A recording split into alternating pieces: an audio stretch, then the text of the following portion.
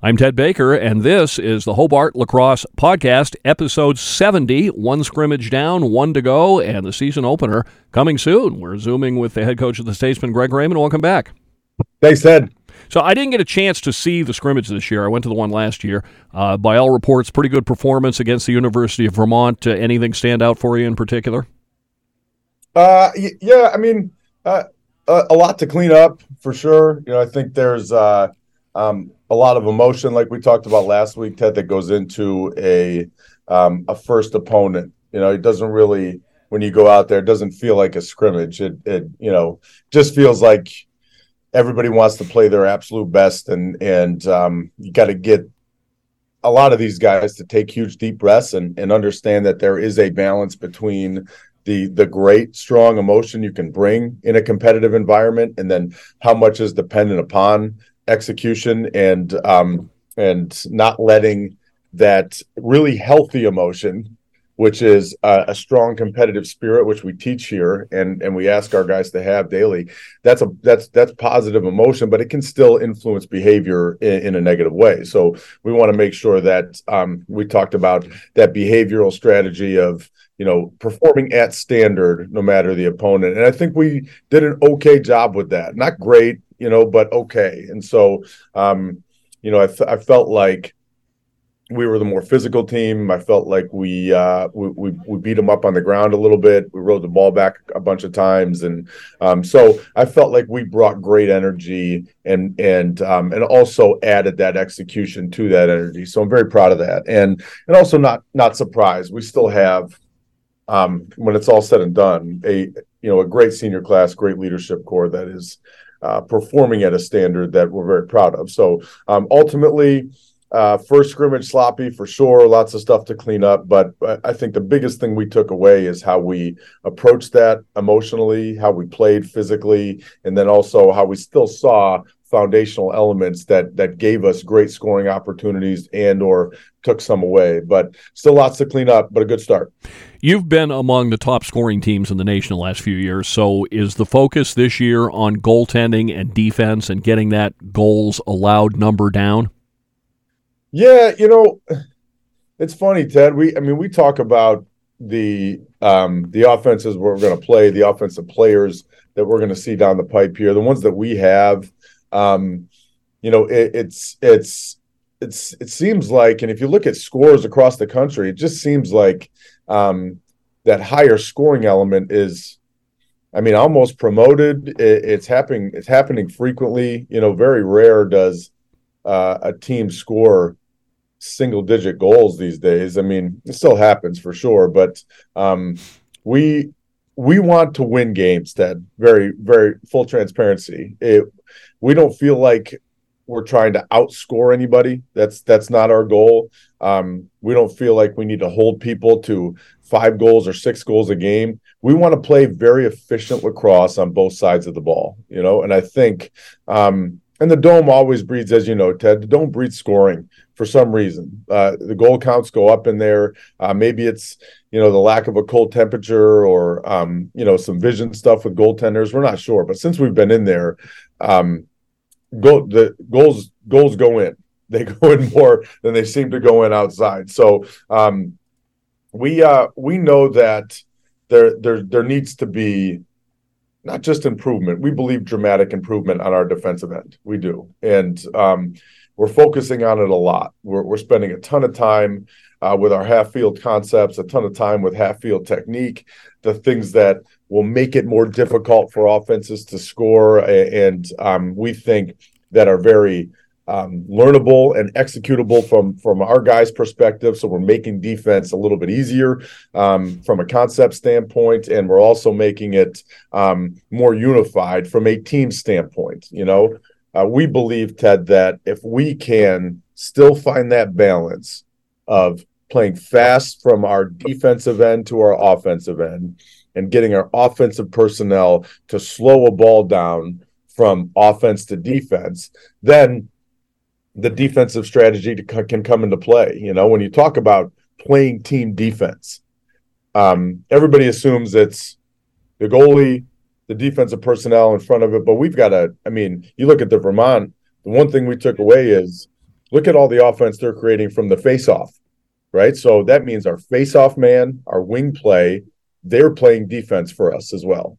And then look at when we slide upfield in a ride and they get some opportunities behind us and they're clear. That's team defense. We have to make sure that we know transition goals ignite an opponent. They ignite an offense. We want to create them, Hobart, but we also want to prevent them from all our opponents. So we're focused on both here, man. That's a long-winded way of saying we feel like we can play great, fast, high-scoring offense and cut the field in half defensively. It's just going to take a lot of endurance. It's going to take a lot of learning, and it's going to take an entire team to recognize how to do those things. And I know, I like to talk about units and we split things up, but it's all one game. I mean, for example, William Smith Soccer, one of the reasons they give up so few goals is because they possess the ball so much in the offensive end. So, the parts really do go together. No doubt. And we've talked a lot about that from an offensive perspective. How can we move the ball? How many passes? We talk about our pass count very often here, Ted. How many passes is an efficient offensive possession? One that allows us to possess the ball. It means we are creating better opportunities the longer that we have the ball. And it also, from the old school Bill Tierney way, if we have it, they can't score. So how do we create that fast pace with that IQ and that balance of, okay, now we haven't been able to find a great opportunity early. Let's get a great one over a long clock, multiple shot possession, rest our defense, all that good stuff. So yeah, one impacts the other from a dramatic fashion.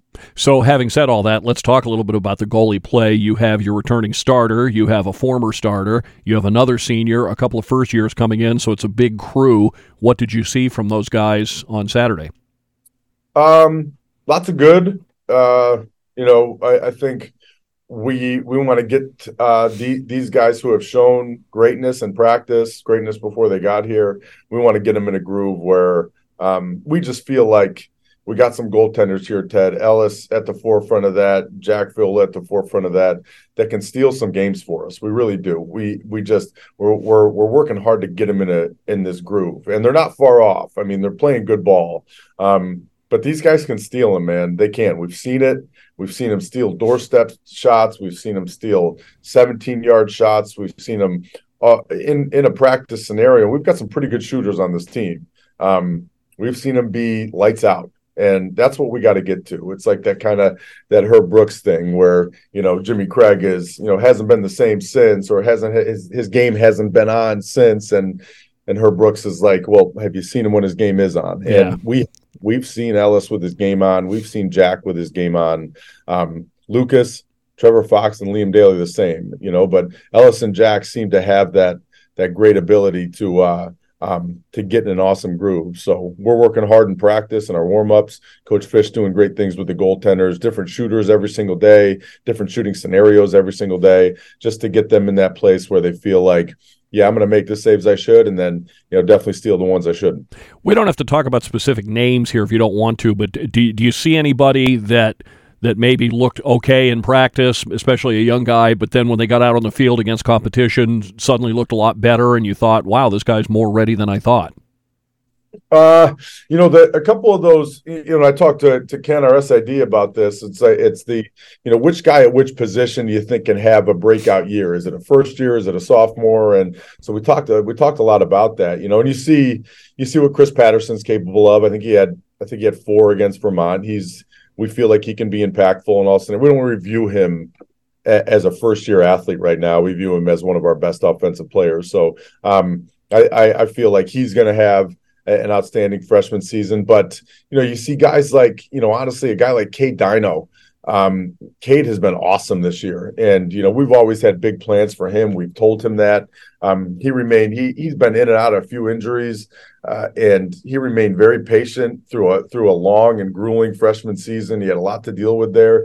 And now he's, as consistent of a player as we have, and, very capable of playing two ends of the field. And so, we see a player like that and go, if this defense and this transition offense is going to take off, he's going to be a huge catalyst in that. And he's had some minutes here, but not a ton. And he's playing like he's had a ton. So we like what we're getting out of him early, and Really think he can have a great year. Same with a guy like Brady Camella on the defensive end. Brady's a sophomore, got a couple minutes a year ago, Ted. We've always known he's got great cover ability and just as tough as they come. And, he's had a great fall, great early spring, all that stuff. So we see those two guys emerging a ton here and having great years. But then you look at the offensive end, and it's like, there's a couple first years in that end. I mentioned Chris.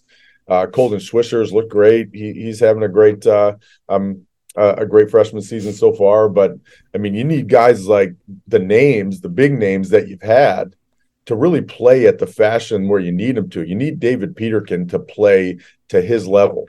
That's that capability gap we talk about here is what are you capable of doing and what are you actually doing? And we need some guys on this field to fill that capability gap, Ted. And David Peterkin's one of those guys. We feel like he's capable of doing excellent things. Rosie, Deli, Anthony, we feel like Chad Bach, we've just kind of scratched the surface with what these guys are capable of. Johnny Hurley. So I can't really pinpoint a specific name. Cade fits that definition. I think Brady fits that definition. Brooks Ryan, a freshman defensively who's playing good ball for us.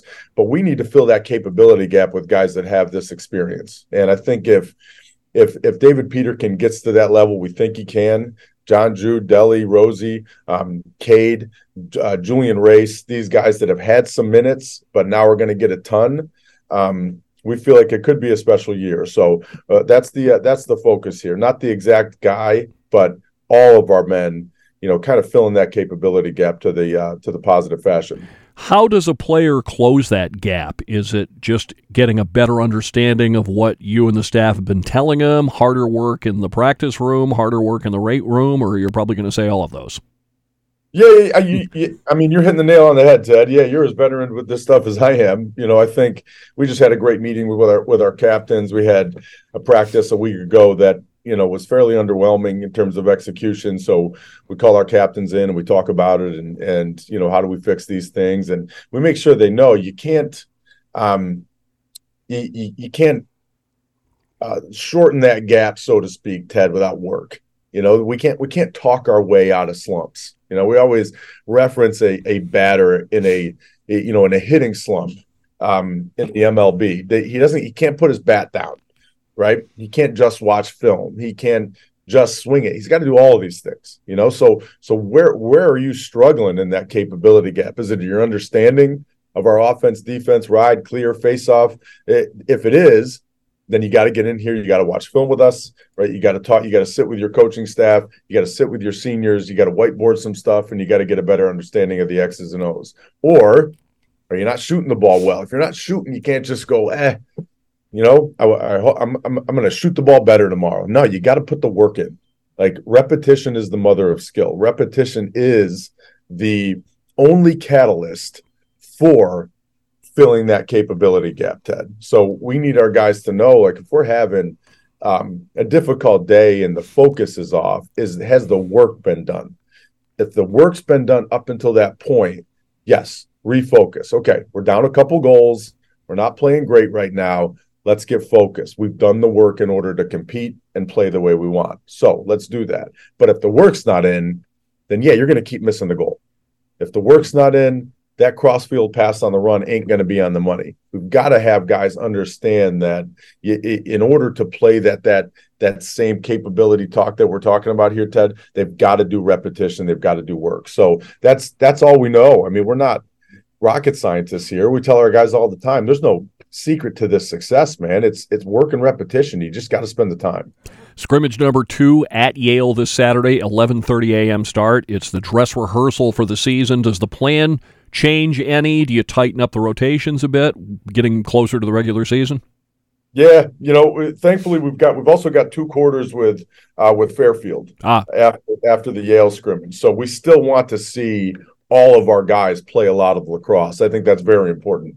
But that Yale, that 4-quarter scrimmage against Yale, we want that to be, as you mentioned, Ted, a great dress rehearsal for our first game. So we want to warm up exactly how we're going to warm up next week. We want to dress before the game, how we're going to dress before next week. We want to eat the same things. We want it to be, hey, this is what we do on game day type feel. And then, we want to play that scenario with the those guys that we feel are going to compete the longest for us against Colgate next week. And towards the end of that scrimmage, yes, we are going to open up that rotation a little bit, and then for sure during that Fairfield scrimmage, make sure that all of our guys that are extremely hardworking and deserving play those 2 quarters and play a lot of lacrosse for us come Saturday. So, but yeah, we kind of want to pinpoint all those important details that come on game day.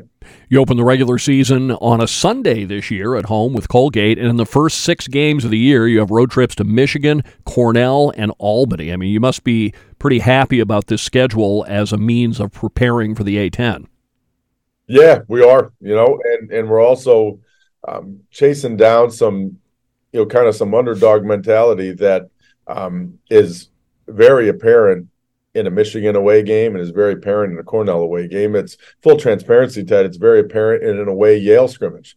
They got every All-American under the sun. You got, Brandow, who's I think in his 6th or 7th season playing for Yale. He's a world team guy. I mean, they got dudes all over the field, man. So we've kind of trained for this, right? Or we hope that we put our guys in a position to train for this underdog feel, and we love it. So we're very happy with what this can mean from an RPI standpoint, from a ranking standpoint, but we also don't fully care about those things. We just want to have great postseason implication when we get to the A-10, whether that's endurance, thick skin, and a high level of lacrosse ability, great. If it puts us in a position where, we're the team to beat in the A-10, great. We just want to make sure, though, each game remains as important to our guys as it should. We're not going to Michigan, Ted, to thicken our skin and have some experience. We're going to Michigan to win. And that'll be readily apparent for the men in this program. We aren't going to Cornell because to be their, little redheaded stepbrother from upstate New York. We're going to Cornell on that Tuesday to win that game. And we're going to keep developing that underdog mentality and helping the identity put us in a position where we can compete and win those games. So, but we love the schedule. We love the away schedule. We love the home schedule. The home schedule is awesome as well. So we're ready to hit the ground running here, man. We are fired up. Our team is physically sound. We're got a few guys coming back from some bumps and bruises, so hopeful we're at full strength going into that first Colgate game. You have just 6 teams in the A-10, a 5-game schedule. Has the conference shuffling kind of settled down for now, or is there a possibility of maybe some new A-10 teams down the road? I think there's some possibility. We know that Delaware is looking for a home, and a couple other teams. The stuff seems to switch every year, Ted. Just as my grandfather taught me, money doesn't talk, it shouts, right? So if there's better things for a group financially, helps with recruiting, this and that, the A-10 is a very formidable conference. So I think welcoming another team to this conference, albeit them being a great competitor, I think that's a prerequisite that we need. I think it's welcomed. I think any team in the A-10 would love to knock out one more weekend of scheduling and add another team that can already improve an RPI and in a competitive landscape. So we're hopeful that it could grow, maybe 1 or 2 teams. But again, we're still in a place where, we love where we are, and we love the travel schedule and think that this second year in the A-10 will provide us a lot more balance into how these matchups look. All right, at Yale this Saturday, 11:30 with Yale and Fairfield. And when we talk next, it'll be 3 days to the regular season. Let's go. All right, Ted. Thanks, brother. All right, you can find this podcast wherever you get your podcasts, Apple and Google and such. And we appreciate your visit as always, Coach. Thanks so much. Appreciate it. Talk to you soon, brother. And don't forget, you can get all your athletics news at hwsathletics.com. I'm Ted Baker. Till next week, have a great lacrosse week.